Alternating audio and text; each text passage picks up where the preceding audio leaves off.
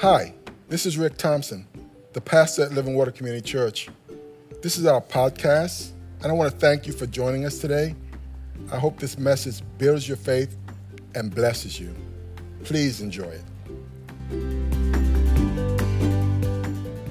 Good morning, everybody. Again, are we glad we came to church today so far? Yes. It's good to be in God's presence. It's good to be in the presence of God's people. We are in a series that we've been calling Twisted Scripture. Twisted Scripture. Everyone should have an outline. If you don't have one, raise your hand. Let's get one to you. Those who are following us online, I want to welcome you. Ask you to join us digitally. You can go online and follow along as we go through the scriptures this morning. Also, if you're from wherever you are, if you have the ability, give us a shout out. Say I'm watching and where you're watching from, okay? Now, before I go into the specifics, I want to point out what we all know concerning faiths and belief systems in this country and abroad. There's a plethora of them. There's a lot of them, a veritable smorgasbord of religions to choose from. We have the big three that we've heard of: Judaism, Christianity, and Islam. I believe we're going to touch on Islam. I plan to, unless the Lord changes something. But there's Buddhism and Hinduism. There's Taoism. There's the Unification Church that's out there. There's New Age in all its forms. We're going to touch on that one today. There's your choice of cults. Some of them consider themselves Christians. There's Mormonism and Scientology, Christian Scientists, Jehovah's Witness. And if that's not enough, there's Wicca and Spiritualism and Santeria, which is a cross between Catholicism and witchcraft. There is, although they wouldn't say that, but that's what it is. There's astrology and horoscopes. So one lady got real mad at me when she was posting her astrology and the horoscopes. And I said, do you realize that a few years ago they changed all the signs? If you were a Libra to 20 years, all of a sudden they switched everything up on you. And you are living your life based on, might as well be fortune cookies as far as I'm concerned. She got really upset with me. There's voodoo and Satanism. Again, the list goes on and on. And in this country, how many know all of them are protected by religious freedom? Every single one of them. And quite frankly, that's what's beautiful about this country, is that we have freedom of religious expression, the right to believe or not believe as you see fit, because we recognize that this is part of our God-given, inalienable rights to choose our religious beliefs as we choose, as we want to. And many people have fought and died for that right. Now, go to other countries, they don't have that right. In China, the church is oppressed. North Korea, you'll end up in prison camps. There's certain Muslim regions in the country where Christianity has a real hard time.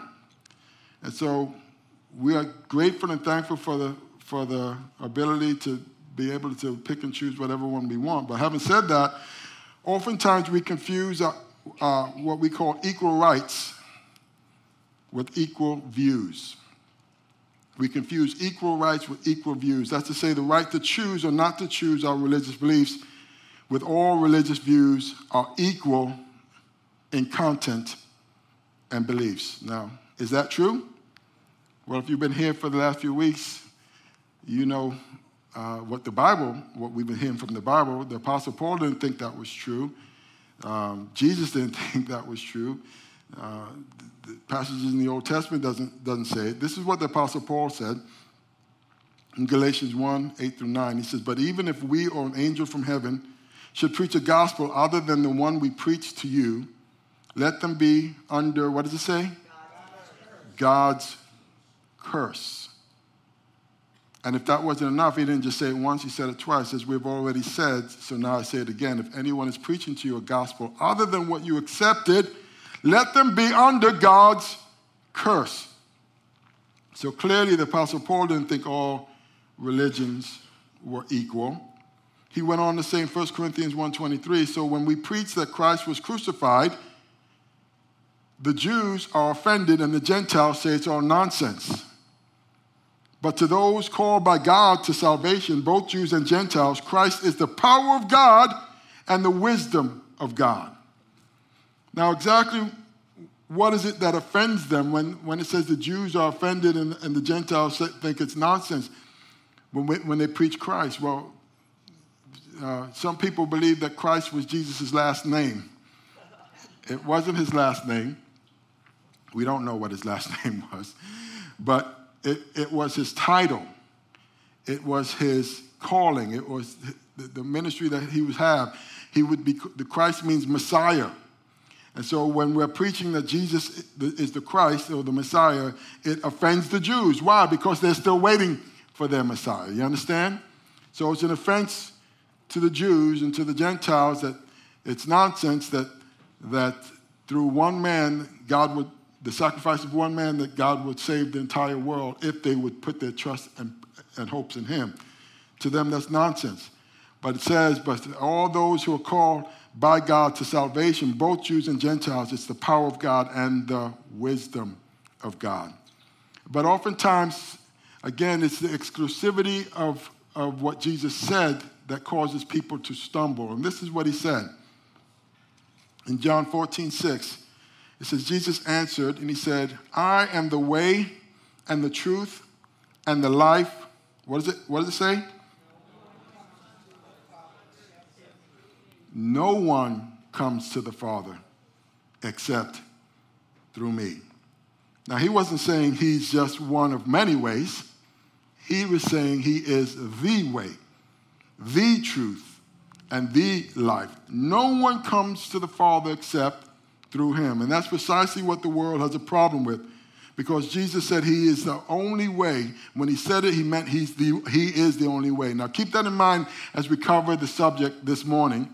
Because a few years ago, I let you guys listen to something that Oprah Winfrey says. I'm going to let you listen to it again, but I found the actual, back then it was only audio, but I found the actual video of what she said. And you'll see where she stumbles over what the Bible is teaching. Let's take a look at this. Doctrine.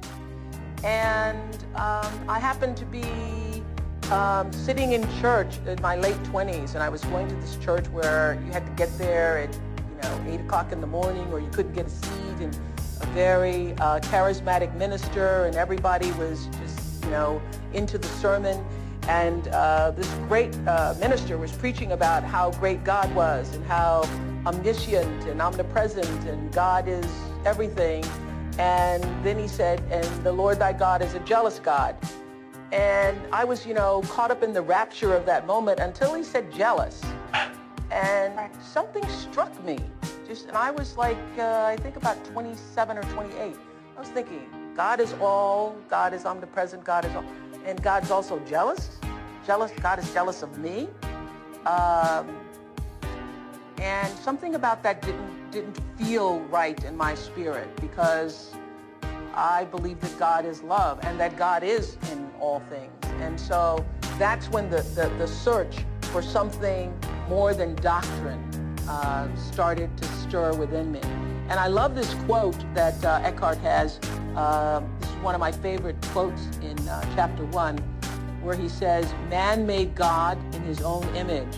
The eternal, the infinite, and unnameable was reduced to a mental idol that you had to believe in and worship as my God or our God. Jesus. Yeah, in the Old Testament, God was a jealous God, right? Well, God is a jealous God in the New Testament, too, yeah. Yeah, okay. Yeah. Now, it seems rather a petty human emotion that God would fall prey to jealousy of all things. Okay, well... And him being all-powerful, omniscient and everything like what that. What is jealousy? It's, oh goodness. I'm trying to think of an adequate way to describe it. Just envy over something. Okay, well you're a young guy, I don't suppose you're married, but let's suppose you are married. If you're married to somebody and your wife goes off with somebody else, should you be jealous of that? Well, it's typical, yeah, but is that righteous jealousy? Is jealousy always bad, in other words? Not necessarily. No, not necessarily, right? Because she's yours, she committed yourself to you, you committed yourself to her, she shouldn't be going off with somebody else. The same thing is true for God. See, we are God's creation. He wants us to be in fellowship with him. Now, this may seem like a revolutionary thought, but I think it's true. Not that I came up with it. Let me say this the right way. God wants us to be in fellowship with him, not for his benefit, but for ours. Because he doesn't get anything out of us being in fellowship with him. You can curse God all day, you're not going to hurt him. You can love God and praise God all day, you're not going to help him. Why? He's an infinite being. So jealousy for him is righteous because he knows that you were created in his image and he wants what's best for you. He wants you to be with him. He doesn't get any benefit out of you obeying him. He doesn't get any hurt out of you cursing him. He's an infinite being. But out of love, he comes to earth and he offers himself as a sacrifice so that you could be reconciled to him, so he could remain just and you could be brought into his presence for eternity, even though you're not just, because he has imputed his righteousness to you. That's what Christianity is. So then going off of that, why would he want the praise of mere mortal men then? If it's He doesn't need it, but no, why does he even want it then? It's our benefit. He's a loving God. It's our benefit, but why does he even want to say that, oh, I reckon that you need to have faith in me to go to heaven or to be damned to hell? Well, faith, we need to define what we mean by faith. We're not using the Richard Dawkins definition of faith, where faith is believing something against the evidence. We're talking about faith. A better word would be trust. Do you put your trust and assent to God? Do you have a volitional step of faith, a volitional step of trust to trust God? See, God is not going to force anybody into heaven against their will. All faith does is it demonstrates your acceptance of what Christ has done for you. He will not force you into heaven against your will. That would be unloving of him.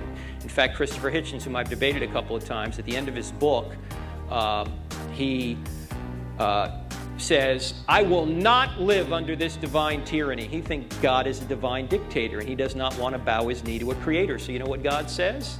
You won't have to live under what you consider a divine tyranny. Hell is separation from me. Christopher does not want God in this life. God is not going to force himself on Christopher in the next life either. That's what hell is. Hell is separation from God. So God respects your free choice so much that he will allow you to go in the direction you want, even if it will ultimately lead to your demise, because he can't force you to love him. All he can do is give you the free will to accept the free gift. Amen. Now, at the time when Oprah had that viewing audience, she had a viewing audience of 23 million people a week. That's a big influence. 23 million people a week. And since she's rejected the exclusivity of Christ, and what she has embraced in its place is what you heard her mention, Eckhart Tolle, and the book behind her. It's called New Age. New Age. And she's become, over the years, quite an evangelist for this New Age ideology, which, by the way, is not new at all. It's very old in its content and its belief. In fact, that's the title of this morning's message, New Age, Old Stuff. New Age, Old Stuff. Because it comes out of Eastern philosophies, and it comes out of Hinduism and Confucianism and Taoism.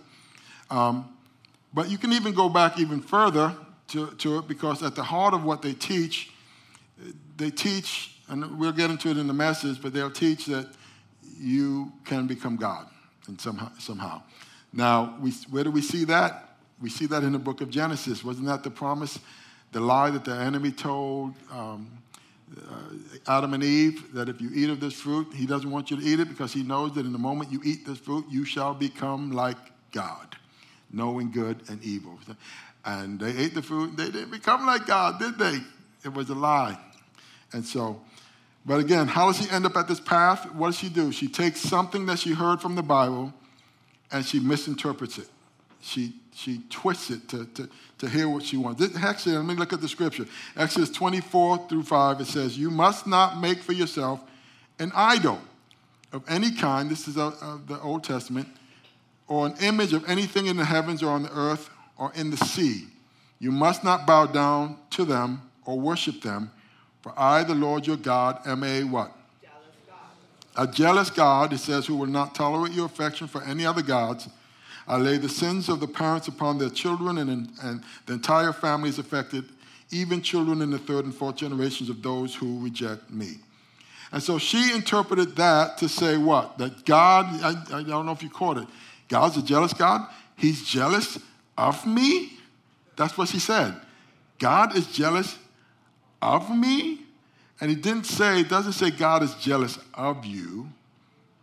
God is jealous for you. How many know there's a big difference? Okay? He's jealous for you.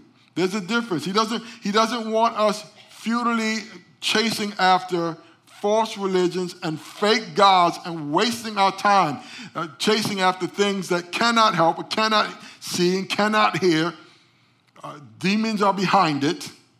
People end up all bound up in foolishness and die and go to hell. He's not jealous of you. He's jealous for you. Amen? Because he doesn't actually need anything from us. Okay? He wants our affections. And in her attempt to, quote unquote, find the truth in her words, she has rejected the I am the way, the truth, and the life. She's rejected that, and she's embraced a lie.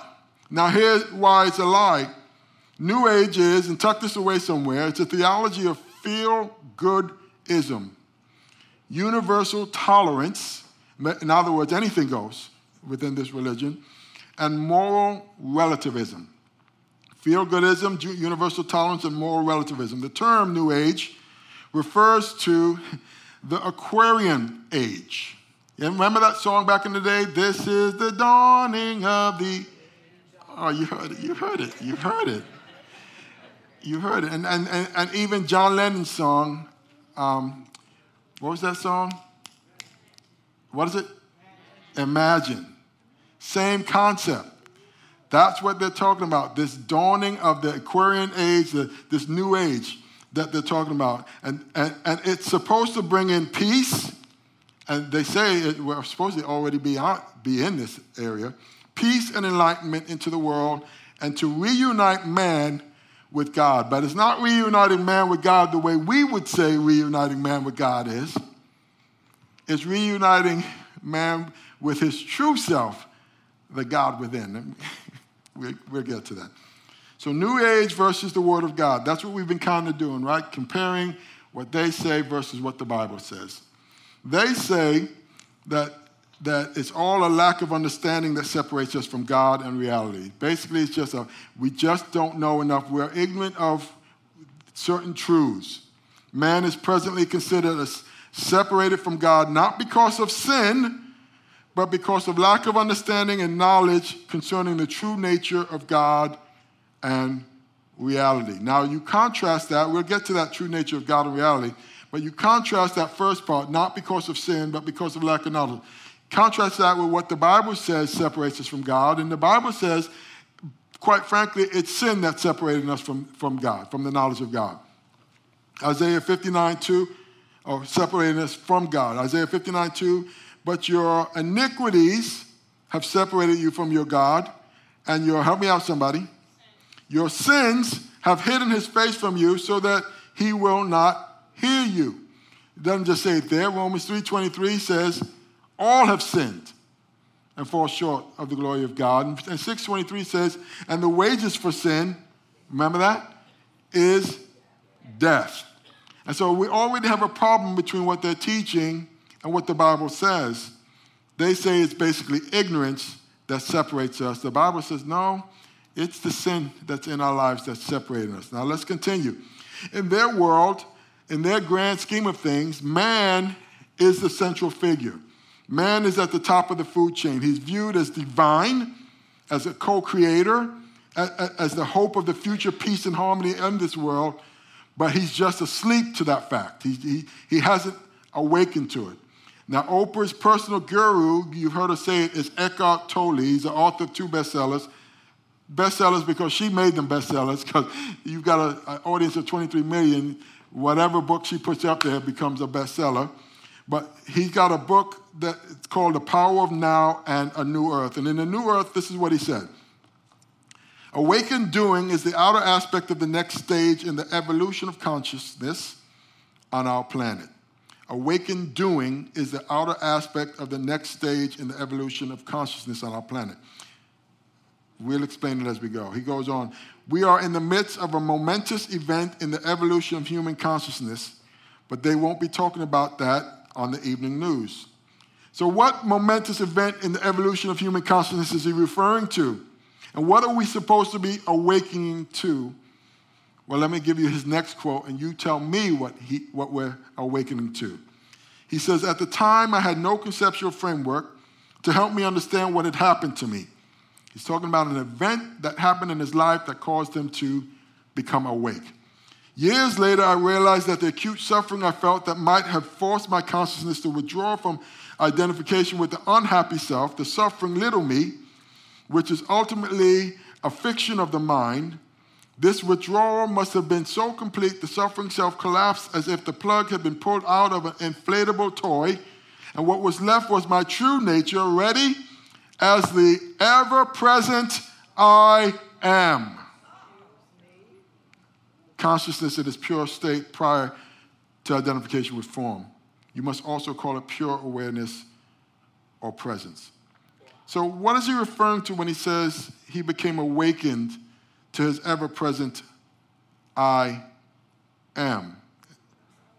He means that he's come in contact with his true God self. After he realized everything else was fiction of this mind, like all New Agers believe we need to do. Now, basically, he's come in contact with the God within. We talked about the Mormons, what was that, last week? And they say that at some point, if they do all the things that they're required to do, that somehow that God is going to give them a planet with all their wives and their children. At least the early church fathers said this. And they are going to become gods themselves once they die. With the New Agers, you don't even have to wait till you're dead. You can become God right now while you're living and breathing, okay? Now, how do they often will quote or misquote Jesus? They will take the things that Jesus says and they will twist it to meet their needs, because that's what people do with twisted scriptures. That's what Satan does. He did it with Jesus when he was trying to tempt him into foolishness in the garden. When he was in the wilderness, he'll do it to you and he'll do it to me. But they'll take this verse, John 8:58, Jesus speaking. He says, I tell you the truth, Jesus answered, before Abraham was born, I am. Now, I told you in that moment, in verse 50, it's not up there, but 59, it says, and at this they picked up stones to stone him, but Jesus hid himself, slipping away from the temple grounds. Why would they pick up stones to stone him? Because they recognized what he was saying, because they said, listen, you're not even 30 years old. Have you met Abraham? Abraham was born hundreds of years before him. He says, before Abraham was born, I am.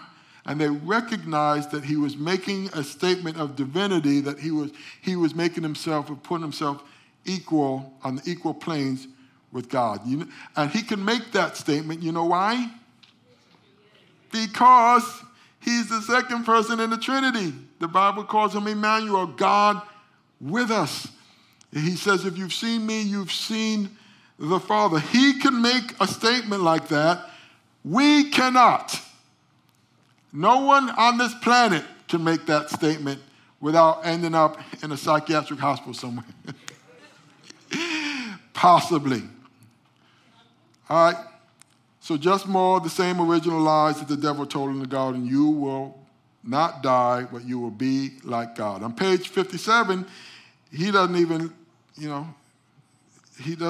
leave it to guesswork. This is what he says. You realize your true identity is consciousness itself, rather than what consciousness had identified with. That's the peace of God. The ultimate truth of who you are is not I am this or I am that, but I am. I am. And for those of you who are still not understanding the weight of what he's saying, besides Jesus saying it, where else have we heard this statement? In the Old Testament, right? In the book of Exodus, chapter 3, when Moses had this encounter with the burning bush, and it was God manifesting and giving him his call or his marching orders. And Moses, well, let me just read it. He says, then Moses said to God, indeed, when I come to the children of Israel and say to them, the God of your fathers has sent me to you, and they say to me, what is his name? What shall I say to them? And God said to Moses, I am who I am. And he said, thus you shall say to the children of Israel, I am has sent me to you. So, you see what's going on here? They're making the same mistake, claiming that man is the center of the universe. They're making the same mistake that King Nebuchadnezzar, you remember him in the Old Testament? That he made. He was one of the richest, most powerful men at the time.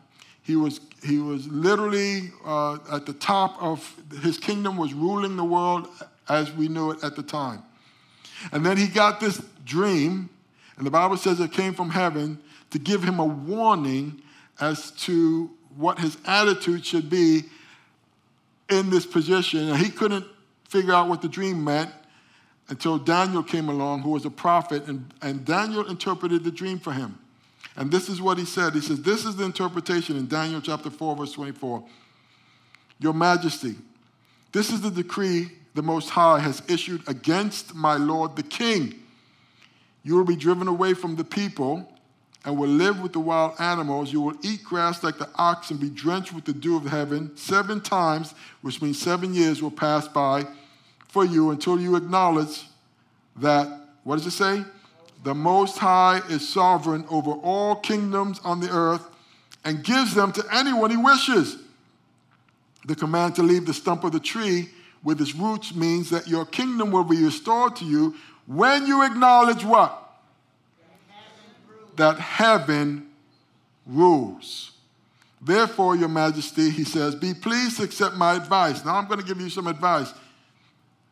Renounce your state of mind. What does he say there? He says, renounce your sins by doing what is right, and your wickedness by being kind to the oppressed. It may be that then your prosperity will continue. Again, the most powerful man on the planet at the time. And so God gives him a warning and says, be careful in this position not to think that you are the be-all and the end-all.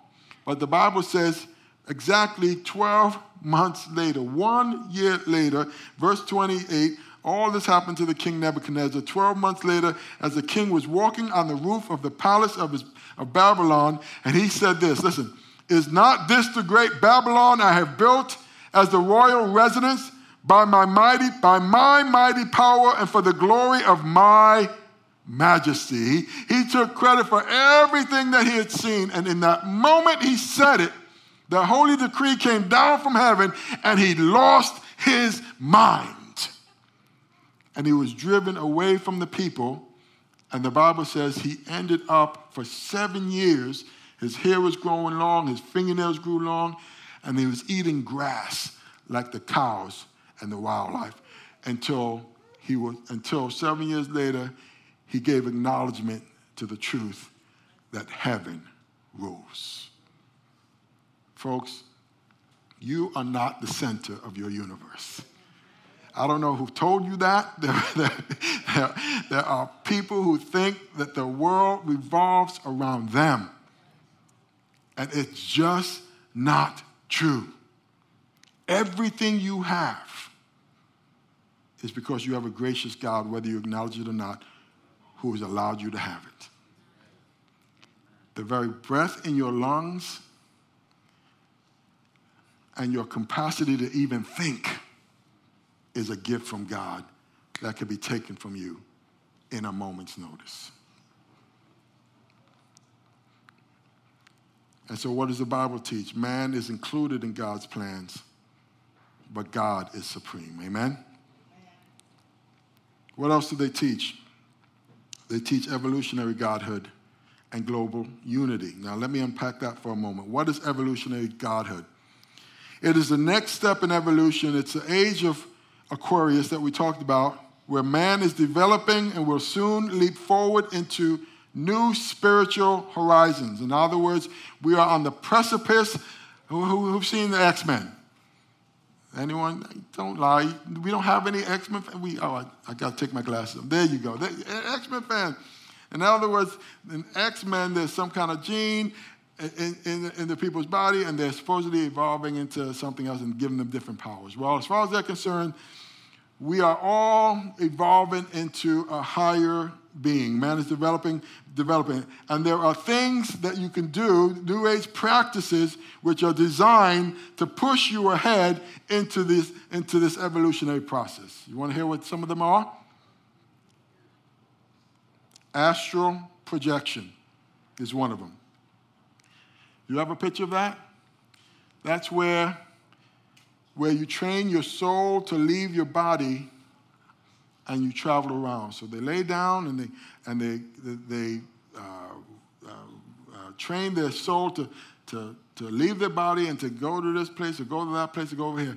And my question to those who are practicing astral projection, when your soul leaves your body, what's going in your body?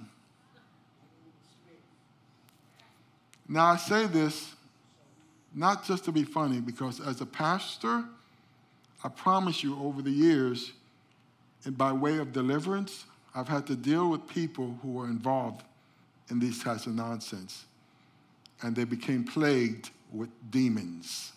You understand what I'm saying? It sounds like a good idea, but it will open the door up to things that you do not want to be messing with. Astral projection. They will also encourage contacting spirit guides. They have books. I looked online. They have books and books on it. Here's one of them. It says, Spirit Guides, learn how to contact and communicate with your spirit guides. So that they can speak through you and guide you. You've heard of animal spirit guides and this spirit guide and that spirit guide. It's also known as channeling spirits, talking to spirits along those lines. Again, you will open yourself up to foolishness if you practice these things. They will use crystals, many of them. What are the crystals for? It's to purify your body and your mind's energy systems. Big business, by the way. They sell these things. They use visualization. Visualization is where they take mental imagery to imagine themselves in the presence of a divine being, or as an animal, or being healed of a sickness, or becoming a millionaire or billionaire, or whatever it is. They will visualize it, and they will, in the hopes of achieving what their goals are. All of it is basically means that when they utilize these things, that man will soon see himself as a God, or what they call the Christ principle. And so if you are a God and have the so-called Christ principle in operation in your life, where does Jesus come in? Turn to someone and say, he doesn't. He doesn't.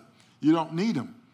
You don't need him. Of course, in Mr. Tolley's world, if you're God, then there's no conventional evil or consequences for sin. He said, if evil has any reality, and it has a relative one, not an absolute one, reality is also its definition, complete identification with physical forms, thoughts forms, emotional forms. You'll find that on page 22. In other words, in his world, in the New Age's world, evil is not being enlightened. That's it. So consequently, I want you to write this down. Man's basic nature, they say, is good and divine. It's good and divine. You just got to evolve, which opposes what the Word of God says, that says our basic nature is not good. Our basic nature is corrupt. Jesus said, no one has to testify to me about men. He knows what's in the heart of a man.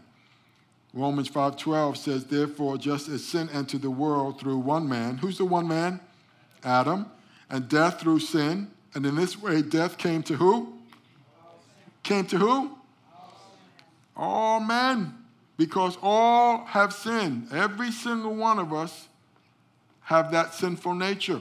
Ephesians 2:3, all of us also lived among them at one time, gratifying the cravings of our what? Sinful nature and following its desires and thoughts. Like the rest, we were by nature objects of wrath. Objects of wrath by whom? God. Yes. Because of the sin in our lives, the Bible says we were under the consequences of sin. And the Bible tells us what the consequences of sin are. The wages of sin is death. All right? But in their world, again, there's no need for redemptive act of Christ at all because you are already divine and you have already arrived. Now, this is an important part of New Age thinking because the average New Ager believes himself to be divine. He can then create his own reality. Everything in his world is relative, which is a problem. Listen to me. The problem that we're having in the world today. Some people don't have a problem if everything is relative and there is no evil, there's no good or bad, there's no moral absolutes, and it's all subject to me, whatever I think or whatever you think, then the person who is robbing and looting doesn't have a problem, right?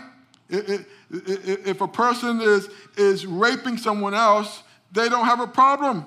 Because the only person they have to answer to themselves, if a person decides to invade another country, no problem there. Because and kill innocent women and children, there's not a problem because they're only subject to themselves. They go on to teach that they can each create a reality for themselves that follows a different path. In other words, they have the ability to create. And the Bible says God alone is the creator. God alone is the creator. Isaiah 44:24 says, this is what the Lord says, your Redeemer who formed you in the womb. I am the Lord who has made all things, who alone stretched out the heavens, who spread out the earth by myself. Folks, we cannot create anything. We take what God has created and we turn it into something else. But we need something to make something. We take the tree and we turn it into chairs or pews. We take the chemicals from the ground or from the plants and we'll turn it into, medicine. But none of us have the ability to do what God does, to take from absolutely nothing and create something. If you have nothing, you do not have the ability to create something out of nothing. So the New Ager who believes in his own divinity and ability to create, what does he do? He usurps the authority and the position of God. Now, where have we heard that before? Again, in Genesis 3:5, for God knows that when you eat of it, your eyes will be open and you'll be like God, knowing good and evil. Many of them believe in reincarnation. What is reincarnation? Anybody? Yes, you have many chances in this life. You just keep coming back as something else. Not all of them believe that, but a lot of them do.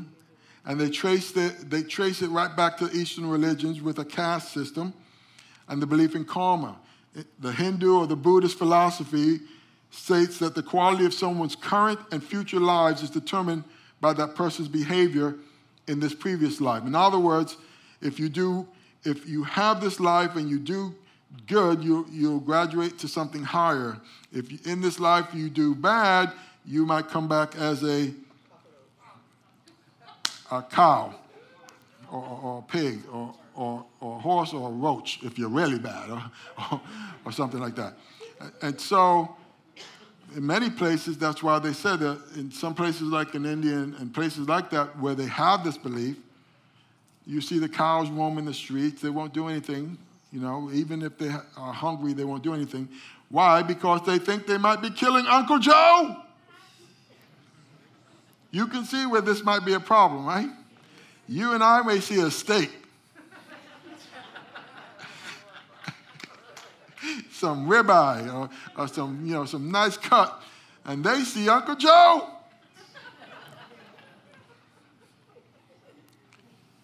Contrast that with what the Bible says, we only have one life. Hebrews 9:27, everyone must die. Help me out, somebody. Once, and after that be judged by God. The NIV says it's appointed on a man once to die, just once, and then the judgment. You are not going to live this life and some kind of karma is going to kick in, listen to me, and then get some kind of do-over again and again and again. You've got one life to live and one life to give. And the Bible says it's appointed unto man, just like you were born physically once, to die once. Now, the Bible says we have to be born again if we want to see the Lord. Amen? Which brings us to the second major element of the New Age movement, which is what they call global unity. And I want you to stick with me on this one because there's a couple of things you have to hear about this that's important to what's going on in the world today. Global unity consists of three major divisions: man to man, man with God, man with nature, and man with God. Let's take the first one, man with man, man and man. The New Age movement teaches that we will all learn our proper divine relationship with one another and achieve harmony and mutual love and acceptance through the realization and acceptance of this divine and proper knowledge. And so within this hope for harmony is what they want. They want economic unity. And so the average New Ager is looking for, listen, a single world leader who with New Age principles will guide the world into a single harmonious economic whole. And it's also hoped that this leader will unite the world into a spiritual unity that is a one world religion. Now, folks, let me just tell you this. When we look at Islam, Islam is looking for, what is it? They call it the Mahdi, or someone who's going to guide them in the last days and set up rules under him. The Jews, having rejected Jesus, is looking for the coming Messiah who's going to do the same thing, okay? And so you've got these religions converging on this one truth, that they're all looking for this one man to set up a one-rule system and a one-world government. Now, what does the Bible and Christianity say about that one man that's going to come on the scene? They got a name for him. They call him the Antichrist. You know why they call him the Antichrist? Well, because 2 Thessalonians says in chapter 2, verse 3 says, don't let anyone deceive you in any way, for that day will not come until the rebellion occurs, and the man of lawlessness, this is the Antichrist, is revealed, the man doomed to destruction. Why? Because he will oppose and will exalt himself above everything that is called God or is worshipped, so that he sets himself up in God's temple, proclaiming himself to be God. Oh yes, it's going to start out well, but at some point, his colors are going to be revealed, and he's going to do what the New Agers are teaching as well. He's going to proclaim himself to be God. This is why he's called the Antichrist, because there is only one God, amen? And his son, Jesus Christ. And so you can check him out. Write it down somewhere. Revelations 13, 14, 16, 19 talks about him. Now, not only do they seek unity with man through that process, they want global unity between man and nature, because they teach that God is all. I don't know if you heard it, because she said it. God is in all. God is all, and all is God. then nature is also part of God in their religion. So man must then get in tune with nature and learn to nurture it and be nurtured by it. In this, all people can unite. And that's why they embrace, like the American Indian philosophies. They're popular among New Agers because they focus on the earth and on nature and man's relationship to it. The New Age philosophy generally seeks to merge with those philosophies and then put man and nature on an equal level. So they'll say that we are no more or no less or less important or different than our cousin. And who's our cousin? The bird, the fish, the monkey. So we must live in harmony with them and understand them and learn from them is the general philosophy of the New Age. A few years ago, did you ever catch that reel? There was this lady, there was a bunch of people. There was a father and a son fishing, and these guys with these mindset of all is God and God is in all and we're all equal.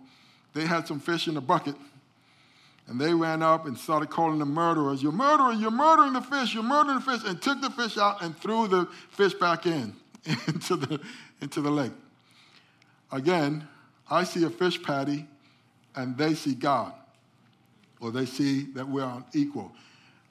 When I was working in the school board, we had a teacher who at one point, they were going to cut down an old tree that was in the courtyard, but she had this philosophy as trees are people too, and she climbed that tree, would not get out of that tree because you were going to murder the tree.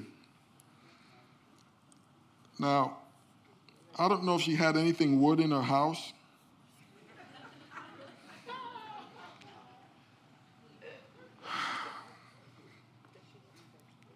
Now, contrast that with what the Word of God says. God created man to rule the earth. Genesis 1:26-27.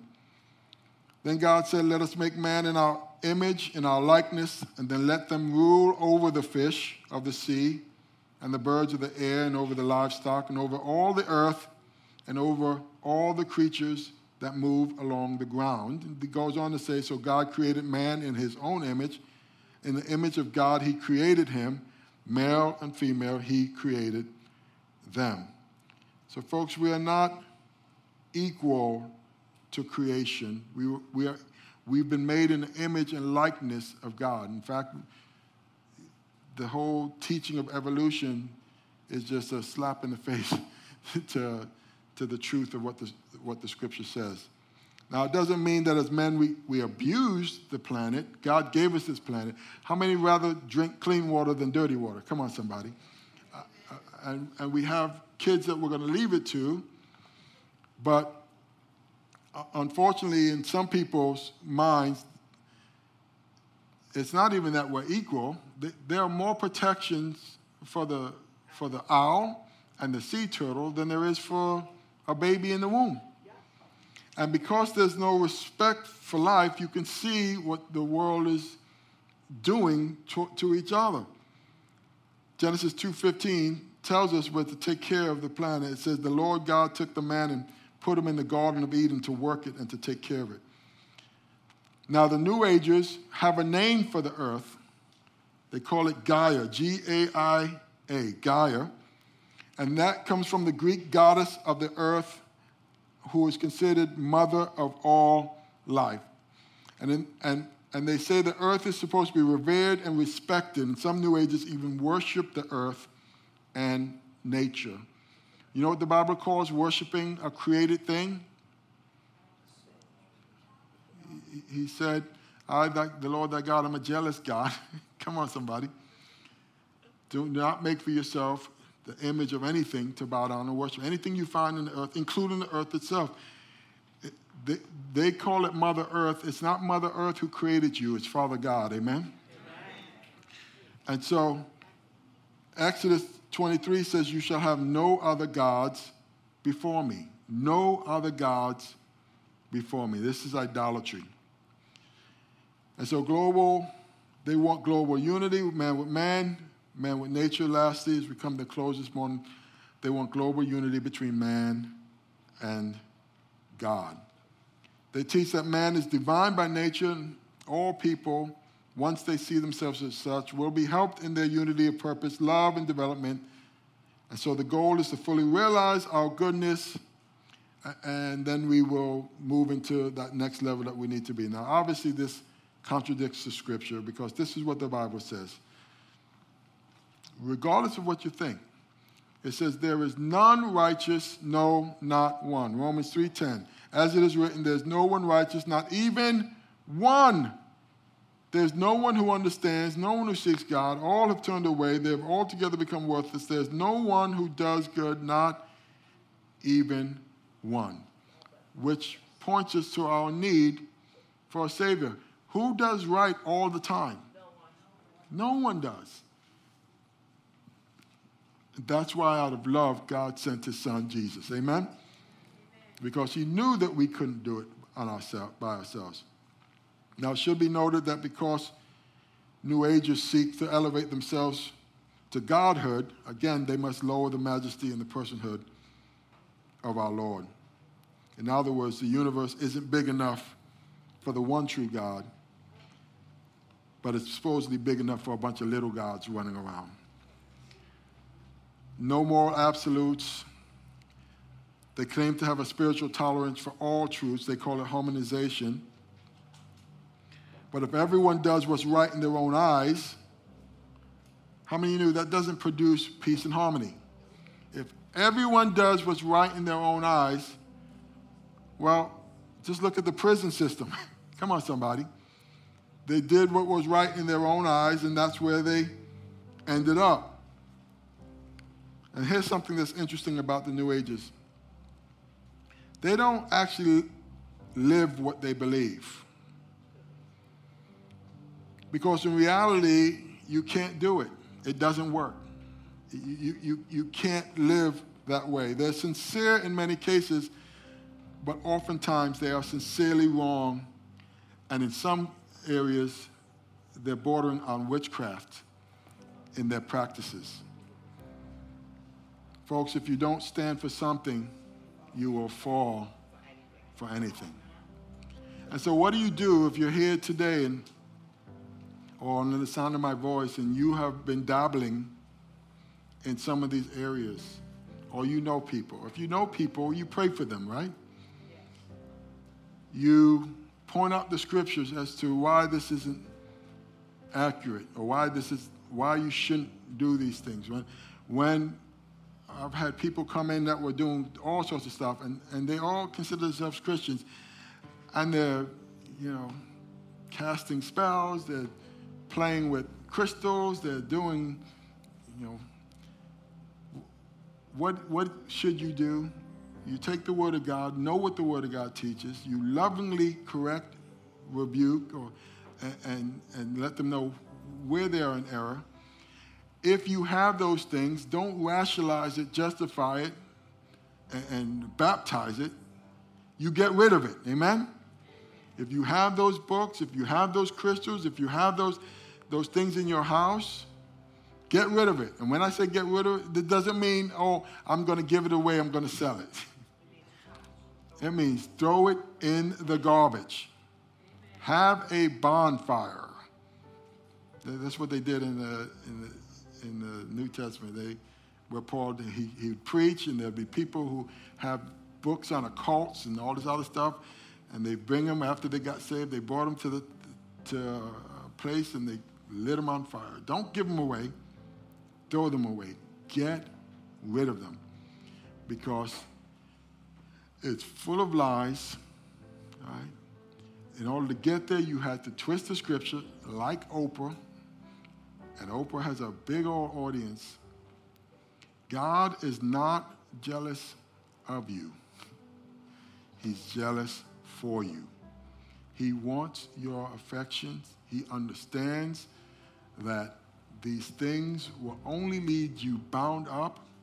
They will promise everything, and they will deliver nothing. You may think you're a God, but you are not. There is one who gave his life For God so loved the world that he gave his only begotten Son, that whoever believes in him should not perish but have everlasting life. And what is separating us from a personal relationship with him? It's the sin in our lives. And so God calls us to repent, forsake it, turn away from sin and self, and put our trust completely in Jesus Christ for the salvation of our souls. Does that make sense? And so if you're here today and you've not yet accepted Jesus, or if you've been practicing those things, today would be a good time to repent and to surrender. I don't believe anyone's here by accident. I had a guy come as I closed this morning, and I was teaching on a passage of, I had baptisms, and they brought their friends here, and I was teaching on the passage that day, how the Bible says we're not to go to mediums or people who read fortunes or anything like that. These are abominations to God. And apparently the friend was here, and he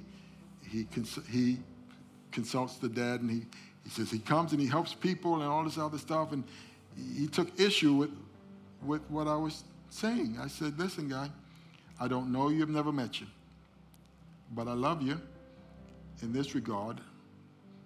All right? Your issue is not with me.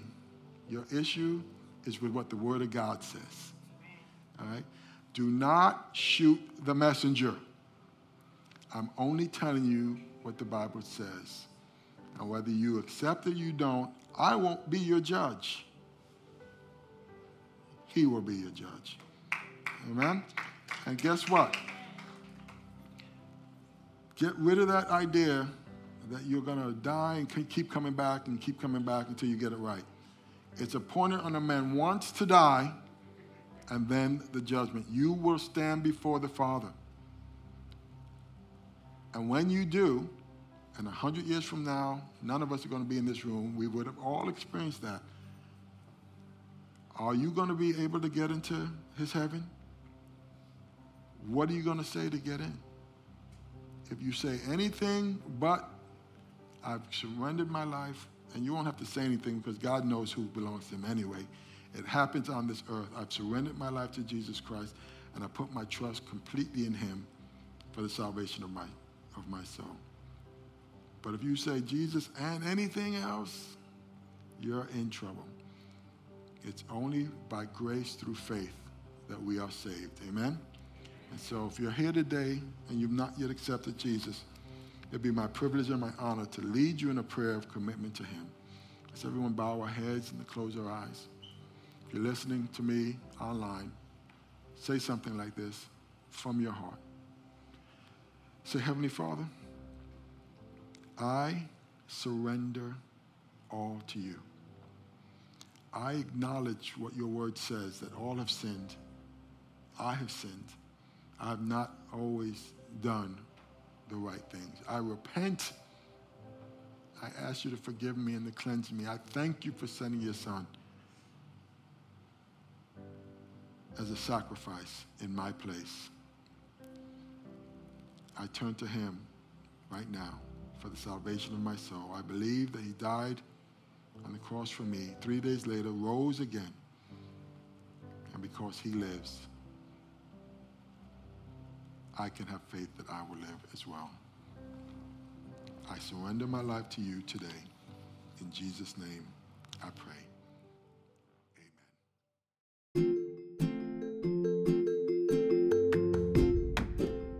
Thank you so very much for listening to this message. We hope you were truly blessed. If you were, please subscribe to our podcast if you haven't already, and share it with a friend. Doing so will cause the seeds of God's word and the message of his love to spread like wildfire. So thanks again for partnering with us in this important way. Stay thirsty for Christ, my friends, until the whole world hears.